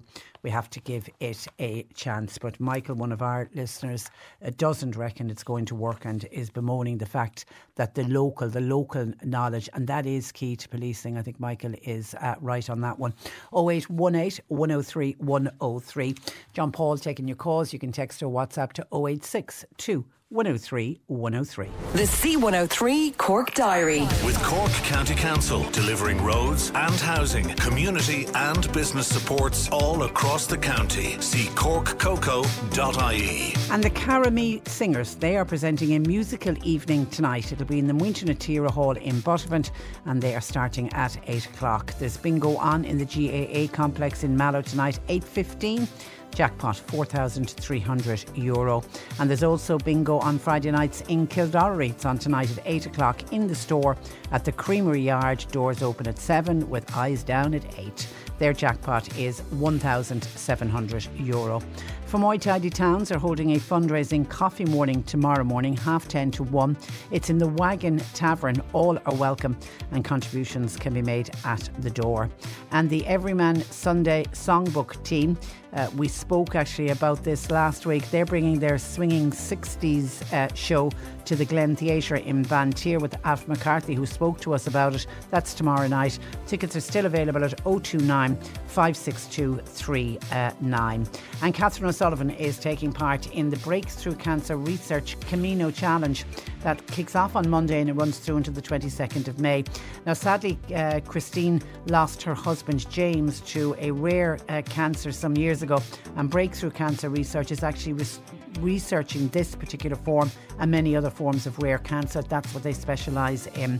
So to honour her late husband, Christine is currently fundraising for the charity through her iDonate page, and she's inviting people to please donate. idonate.ie/fundraiser/Christine O'Sullivan. And St Brendan's National School in Bantry, they're fundraising for their new sensory room, and they're holding a fundraising night tomorrow night from 7 to 9:30 in Bantry House with live music, cheese and wine reception. There'll also be a silent auction and a tour of Bantry House. Tickets are available from the school by calling 027 511 26. Cork Today on C103. With Corrigan Insurance's Macroom, now part of McCarthy Insurance Group for motor, home, business, farm, life and health insurance. See mig.ie. And a reminder to you to celebrate our latest listenership results, and thank you to everybody who takes time out to listen to us every day. We are truly humbled by our listenership figures, so thank you for that. But in order to celebrate, we're giving you your next big way to win, and it's coming soon here on C103. We just want to say thank you for listening, and by doing that we're planning on sending one lucky listener along with a friend to see one music superstar, and you'll get to see this music superstar twice. How do you find out more? Well, Ken Tobin will have all of the details on how to win, and next Monday morning at 8:15 only on C103. So make sure you're tuned into the breakfast show on Monday to find out who that musical superstar is and where you and a friend could be going to see the musical superstar twice. Okay, that all happening on Monday morning. Now, Martin in West Cork has been on to us, and this, I suppose, is to do with the cost of living. Everything is rising in prices, and there's no sign of anything really coming down. And Martin writes by WhatsApp saying, "Hi Patricia, they say the definition of madness is doing the same thing over and over again and getting the same result. We are all generally intelligent and savvy people. Could we have a reasonable adult conversation about the alternative solutions to capitalism? We're not thick, we're not stupid, we're not dummies. Of course there are solutions or alternatives to capitalism. Definitely.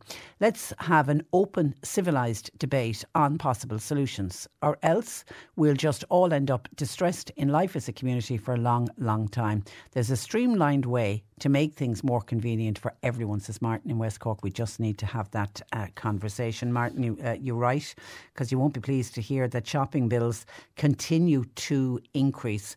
Despite the supermarket chains, they have started to announce very small cuts in the price of some of the household staples, but the price of food and non-alcoholic drinks actually went up by 13% year on year to last month. These are the latest figures that are coming out from the Central Statistics Office, and they said a situation that literally is piling pressure on family budgets, and family budgets that are already stretched. Supermarkets have been announcing some price cuts. Now, it's their own brand products. They brought down milk, they brought down butter, and they brought down bread this week. Now, they've come a little bit too late to capture the latest inflation figures, which would have been up to the end of April, but it's showing that prices are continuing to surge for the mainstays of the weekly shop. Now, overall inflation eased slightly last month, so that's good compared to last year, even though the prices at the supermarket continue to rise. Now, inflation was up 7.2% in April when you compare it with the same month last year. But if you look at the March figure, it is down slightly. The March figure was 7.7, we're down to 7.2. So it is inflation, overall inflation is going in the right direction. But it's the 19th consecutive month in which the annual increase in the consumer price index has been at least 5%. So you add food prices are going up, energy prices remain high, mortgages have definitely gone up sharply, especially in the last month. All of those are highlighted by the Central Statistics Office. And then a breakdown of individual prices year on year, particularly with some of the items that have come down in price. Bread, for example, a standard white slice pan, it's actually 23 cent more expensive than it was last year. If you opt for sliced brown bread, that's 18 cent dearer. And the price cuts announced by the supermarkets, they're only covering their own brands, but the CSO records, of course, show the price movement across all of the brands. Now, statisticians, the CSO, said the average price of 2 litres of full-fat milk, that has gone up by 44 cent in a year. Butter has gone up by 66 cent when you compare it to the price we were paying in April of last year. And in percentage terms, the food cost rises for households, they're even higher. High cost rise were also seen in sugar. Wasn't it funny? We just spoke about Mallow Sugar Factory 17 years ago. Today it closed. And sugar is 39%, not 39 cent, 39% more expensive than what it was and what you would have paid for your bag of sugar at this time last year. Frozen fish, that's gone up 30%. And eggs, they're up 18% year on year. And I suppose the one that we all talk about and the one we're all trying to save on, but it's proving to be very, very difficult, are electricity costs. Year on year, electricity costs are up 51%. And if you were a gas customer at the same time, gas prices are up 56%. And then you add into that mortgage interest repayments. They're up 41% compared to this time last year. And that, of course, is to do with banks and non-bank lenders. They've all increased their tracker rates. Some variable rates have gone up. And, of course, there is much higher prices now for new fixed rates. They're all more expensive. Cost of house insurance, according to the Central Statistics Office, year on year, that's up 23%. Now, the insurance industry are claiming that's to do with the inflation in construction, and it's more expensive if a house is badly damaged, it completely needs to be rebuilt. They say they've no other choice but to put up their premiums, put 23% on house insurance. And when prices last month are compared to the previous month, they were up 0.5% lower than the last month when they were 0.9%. Now, a number of economists are quoted in the papers today. Davy stockbrokers, for example, they say the figures show persistent price pressures for householders. They say the increase in the price of food, very substantial. Davy stockbrokers say that it was significant that there had been no cuts in the cost of residential electricity, no cuts in the cost of residential gas rates, especially when there has been reductions in other EU countries. So if other EU countries are able to do it, why are our utility companies not passing on those savings to us? And independent economist Austin Hughes, he said that inflation is easing, but cost of living pressure remains problematic, and they're not showing any signs of going in the opposite direction, certainly anytime soon. And Marion Ryan, who we often speak with on the programme, she's the consumer tax manager with the financial advisory firm taxback.com. She's warning consumers, the news isn't getting any better, that the incremental return of the excise duty rates on petrol and diesel, they're set to increase by 6 cents per litre for petrol, 5 cents per litre for diesel, and that's coming in on the 1st of June, so that's a little over 2 weeks away. Marion said this poses a serious risk to householders, particularly those that live in rural locations. They simply can't cut back on using the car. Marion Ryan said that without further financial assistance from the government, many struggling families will find themselves simply dealing with unmanageable debts. And it's going to be really unfortunate when they put back in the excise duty. This is only the beginning. They are going to be incremental rises across this year. We're going to see excise duty going back on petrol and diesel because we feel we're getting a bit of a break with petrol and diesel because the prices have started to come down. Diesel is certainly coming down faster than petrol. On the way to work this morning, I was filling up, and for the first time in a while, there's about a 10 cent difference now. Diesel is 10 cents cheaper than petrol, and yet come the 1st of June, those increases are going to kick in. 6 cent extra on the petrol and 5 cent extra on the diesel. The first of those rises bringing us back up to the normal excise duty rates when they cut as a break, what the government did when it went over €2, but it's going back on. You're listening to C103's Cork Today podcast. Phone and text lines are currently closed. Cork Today on C103. And Mark Malone, our movie reviewer, joining me. Good afternoon, Mark. Hi, Patricia. Okay, 2 movies. I'm unsure. Is this called Shazam or is it called Shazam or is it called Fury of the Gods? It's Shazam, Fury of the Gods. Oh, Shazam, Fury of the Gods. Yeah. Okay. And Operation Fortune is our second one. Okay, we have a trailer from Shazam. You play the part of a man. Shazam! But you are a lost boy. Give us the powers, or we will annihilate everything. You are very menacing. It's showtime! All right, here's the situation. The Daughters of Atlas are coming to hunt us. This is revenge, but we come bearing gifts.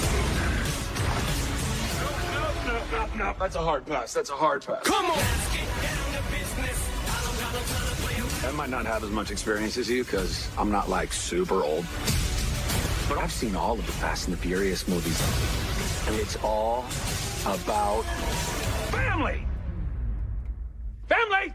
Guys, that was a signal! What are we looking at? Comedy action here? Yeah, it's DC. I presume the way you're talking, you haven't seen the first film. No, I haven't. This is from DC as opposed to Marvel. And the thing about DC is that for years we've been kind of complaining about them, especially the Zack Snyder films of DC. They're all a bit dark looking and the whole kind of feel of them. But when Shazam came along, it was very, very different to what we'd seen from DC over the past kind of 10, 15 years. This was light and bright and cheerful, and it was funny, and the characters weren't really taking themselves seriously, and I really liked the first film. I thought it was really, really entertaining. Zachary Levi plays the character of Shazam, and he is a terrific comic character and a comic actor, and I really enjoyed it. But then I do tend to enjoy, as I think I've said this before, the origin stories in both DC and in Marvel, as opposed to the sequels, because the origin stories tend to be very human and character driven. It's about these people who suddenly find themselves with amazing powers, and that was one of the funniest things about the first film. Was about this very, very young boy called Billy Batson, and he's being bullied at school. His life wasn't terrific, it wasn't necessarily terrific, and suddenly he gets these magic powers, and he becomes Shazam, well played by Zachary Levi. And so we've got this very young boy, 12 years of age, all of a sudden he's got all these powers, and how does he deal with them? And it was a really, really funny film. Unfortunately, I think this suffers from kind of sequelitis, really. They didn't know what to do. They knew they had to kind of get some kind of product out there, and really it's the writing that kind of lets the film down, although it is quite entertaining, and especially when Zachary Levi is on screen, because there was a lot of talk in the first film that he was nothing like the young Billy Batson, that in fact he was much sillier than the character of the young boy, and in fact they didn't address that here. It's exactly the same. In fact, if anything, when we meet Billy Batson, who's now about 16, 17, he's much more mature than the character of Shazam, but I'm fine with that, because you know what I mean, why not? I mean, we're talking about comedy, we're talking about kind of light-hearted kind of fun here. Even though it's called Fury of the Gods, the two gods here are played by Lucy Liu and Helen Mirren. They don't spend an awful lot of time being furious, maybe kind of slightly irked, to be brutally honest with you. Okay. I get the impression every time Helen Mirren is on screen, she's thinking, just think of the check, just think of the money. Yeah, I was surprised when I saw Helen Mirren's name on this. I was thinking, this is a bit unusual for Helen Mirren, and I'm a huge fan of Helen Mirren. And so am I, both of Lucy Liu and Helen Mirren, but they're both pretty poor in the film, and I felt sorry for them actually, because I mean the writers get them to say some awful stupid silly things, and you do get the impression that they're just doing it for the big check that's coming their way, you know what I mean? And it's difficult for them as well. I mean, obviously if you're addressing everything to a big green wall, I mean it can be very, very difficult, and there are times then when you're looking at it and you're watching them and you get the impression they're not giving it 100%, but the rest of the film, it does kind of let itself down. Basically they're two gods. They are the daughters of Zeus, Helen Mirren and Lucy Liu. They are Hespera and Calypso. Okay. Every time I think about that, I think of an ice cream bar. Yeah. And so they've come to Earth to retrieve the golden apple, which is the seed of the tree of life. And this tree of life will revive their realm. But the problem is that Calypso, played by Lucy Liu, wants to plant it on Earth, but it'll destroy Earth in the process. Wow. Now, spoiler alert, at the end of the first film, Zachary Levi gave his friends all the power of superheroes. So they switch between superheroes heroes and their own then childhood lives. And so in this film, they basically go into battle against Lucy Liu and Helen Mirren. And that's basically it. I mean, the storyline is pretty simple. There's an awful lot of CGI. There's a sequence which goes on for about 40 minutes. I mean, it's an action sequence, and it does become kind of tiresome after a while. And then, of course, one of the problems I noticed that in these films are, there's never any talk about collateral damage, because there is one very good sequence with this huge kind of dragon, but the dragon is just destroying skyscrapers in Philadelphia. Of course, there are people in these skyscrapers, but of course, there's no mention of that. There's never any reference. And the streets seem to be empty. Obviously, the CGI guys didn't have enough money to kind of put people on the streets, but of course, if pieces of buildings are falling down, I thought we can't have people die. You would have people running away. Exactly. So the streets are completely empty. It's very, very strange. There are a couple of closing credit scenes which kind of didn't really make much sense. Look, I still recommend it. It's nowhere near as good as the first film. Try and see the first film if you've never seen it, because that's really, really good fun. Zachary Levi tries his best. He really does. But it's the writing here that kind of lets the whole film down. There is some very good CGI. Some of it is terrible, I have to admit. But all in all, it was pretty entertaining enough for me, even though it's slightly disappointing and is nowhere near, as I say, as good as the first film. Okay, mark it out of 10? I'll give it 6. 6 out of 10. Okay, now the second movie is Operation Fortune. Yes, this is from Guy Ritchie, who's had a very married to Madonna. Yeah, who's had a very interesting career. I mean, he started with these kind of gangster movies in London, and then he married Madonna. He made a terrible film with her. He did. Yeah, and made a terrible film called Rock and Rolla, and his career looked as if it was going nowhere. And then he suddenly turned it around with a couple of Sherlock Holmes films, which were very good with Robert Downey Jr. Oh, they were excellent. They were very, very good. Excellent. And he even worked for Disney. He made the live-action Aladdin with Will Smith a couple of years ago, which was all right. That was good. I enjoyed that, Yeah, his previous film to this one was a film called The Gentleman, where again he went back to kind of his London kind of gangster kind of the scene, and which he's good at, which he's very, very good at, and I really liked that movie. There was a character that Colin Farrell portrayed called the Coach, and people and fans were hoping that we'd see more of him. Also in that film too was Hugh Grant. Basically, Hugh Grant is in this as well, and he's playing the same character really, even though they got different names. But he's playing one of these guys, really, really sleazy. Are you a Hugh Grant fan? Oh yeah, I think he's absolutely terrific, especially when he's playing this kind of character, because he's having a lot of fun. This is a Bond movie, really, is what it is. Cary Elwes plays this character called Nathan. He's basically M.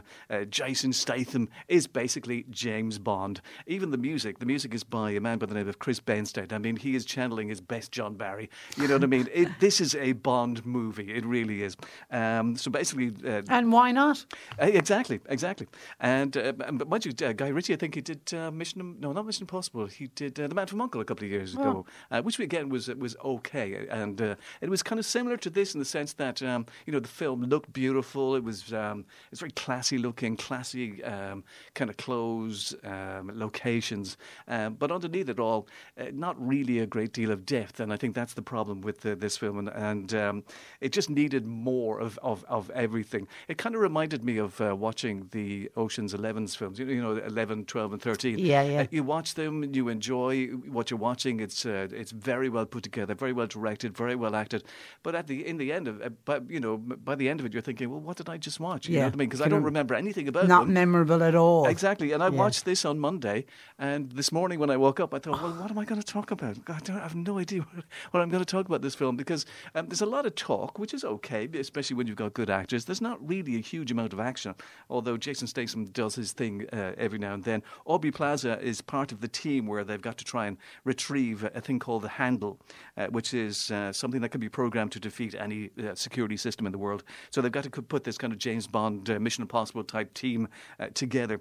So you've got Cary Elwes, you've got Jason Statham. Aubrey Plaza plays this kind of hacker who can hack into everything. She's one of those. She's basically got a small little laptop, but if they say, we need to hack onto this security system, give me 30 seconds, do you know what I mean?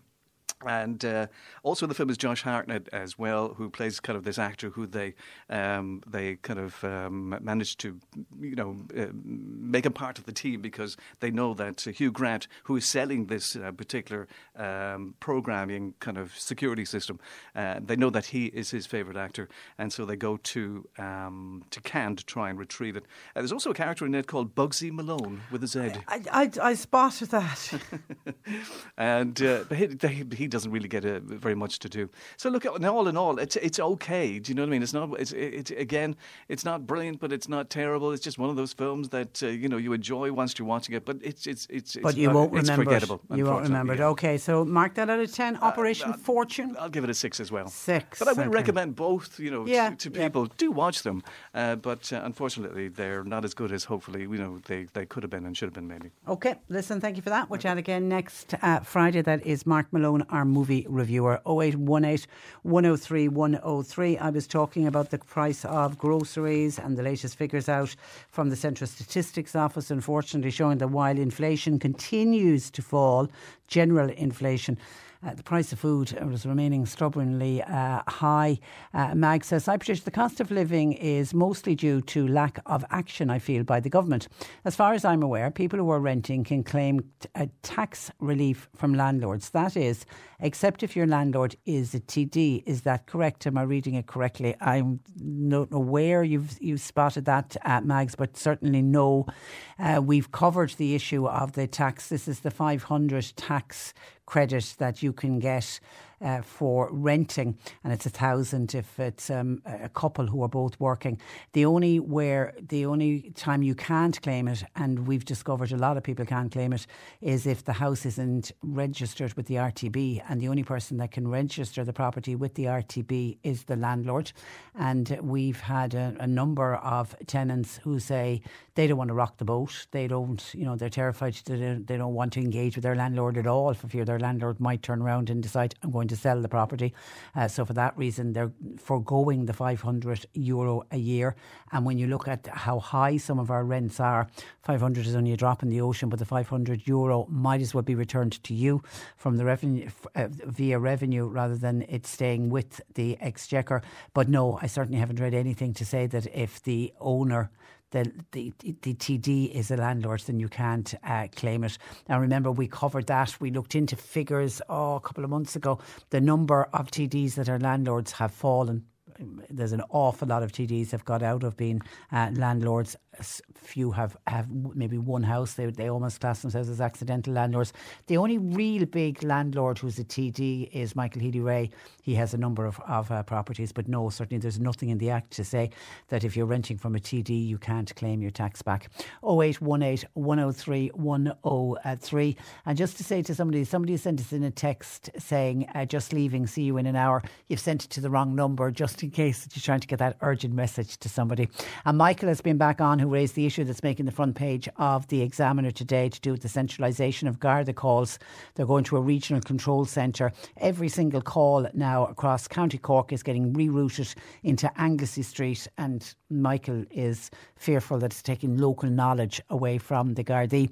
And I was making the point that if you have your air code, it's going to be more important now to have your air code ready if you do make a call, so that at least whatever service hopefully will be able to find you. But Michael says, Patricia, that's not the answer either, because he said in rural areas, including my own area, said Michael, and I'm assuming Michael is texting from West Cork, the air code can send you the wrong by roads locally. It happens frequently here in my area. And what happens if this is an emergency and you're talking to a central Garda control centre and they don't understand the local vacancies of the county roads?